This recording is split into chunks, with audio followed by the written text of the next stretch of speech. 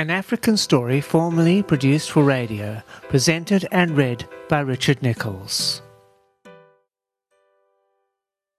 Dean and Linda had been staying on a property just 18 kilometers away from the park.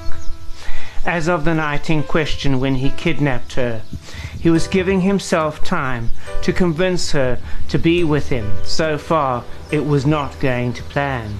Now only 15 kilometers outside Pietermaritzburg. Please, how long are you going to keep me tied up? This is crazy as I have nowhere to go, asks Linda. You're right, but I am driving on the N3 and cannot stop now, replies Dean. Could you at least take us for lunch somewhere, asks Linda.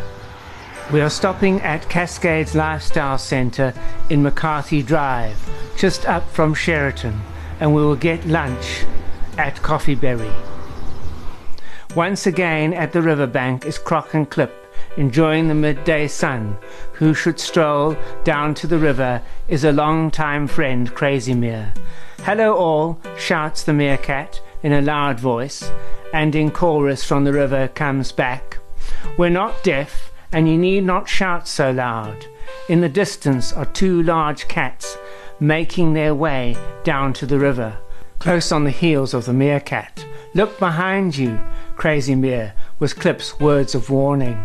I have a feeling, said Clip after removing a blade of grass in his mouth, that it may be Wild Eyes and Cloud. If so, Sky will not be very welcoming. At this moment, Crazymere, who with good eyesight can identify the cats as Uncle Wild Eyes and Cloud, method of defense against to keep out the way. The poor meerkat finds out very quickly that he is now on his own, as Croc has taken to the water, while Clip has gone under his log for safety. Running away will not help. Ah, look what we have here. A snack for lunch, said Wild Eyes. Stop right there, you two, was the voice coming from behind Crazymere.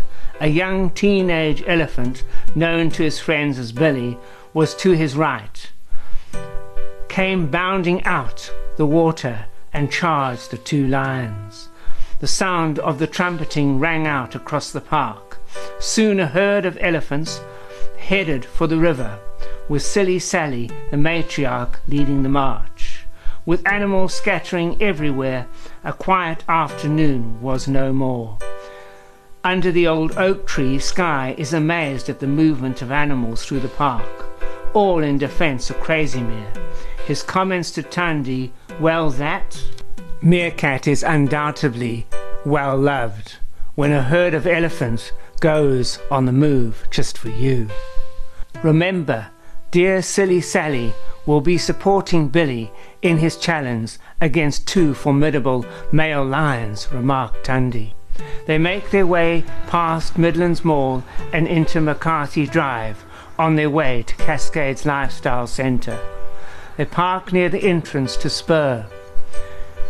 Dean unties Linda, shows her he has a gun as a warning.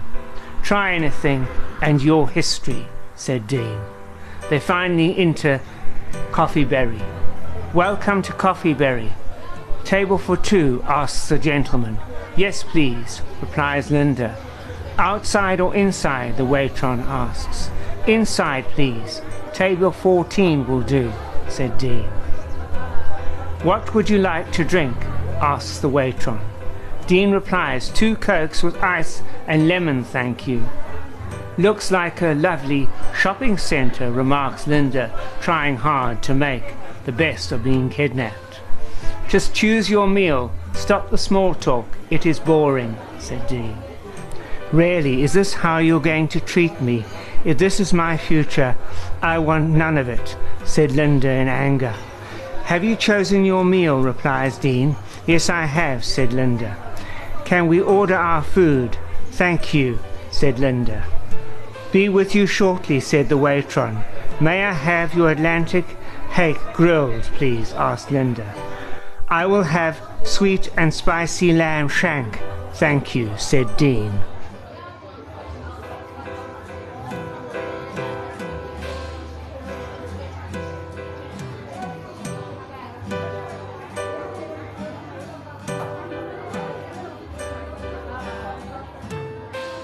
The producer of African Story would like to say thank you to Conmal Herber for the use of his restaurant Coffeeberry as the backdrop for the current plot.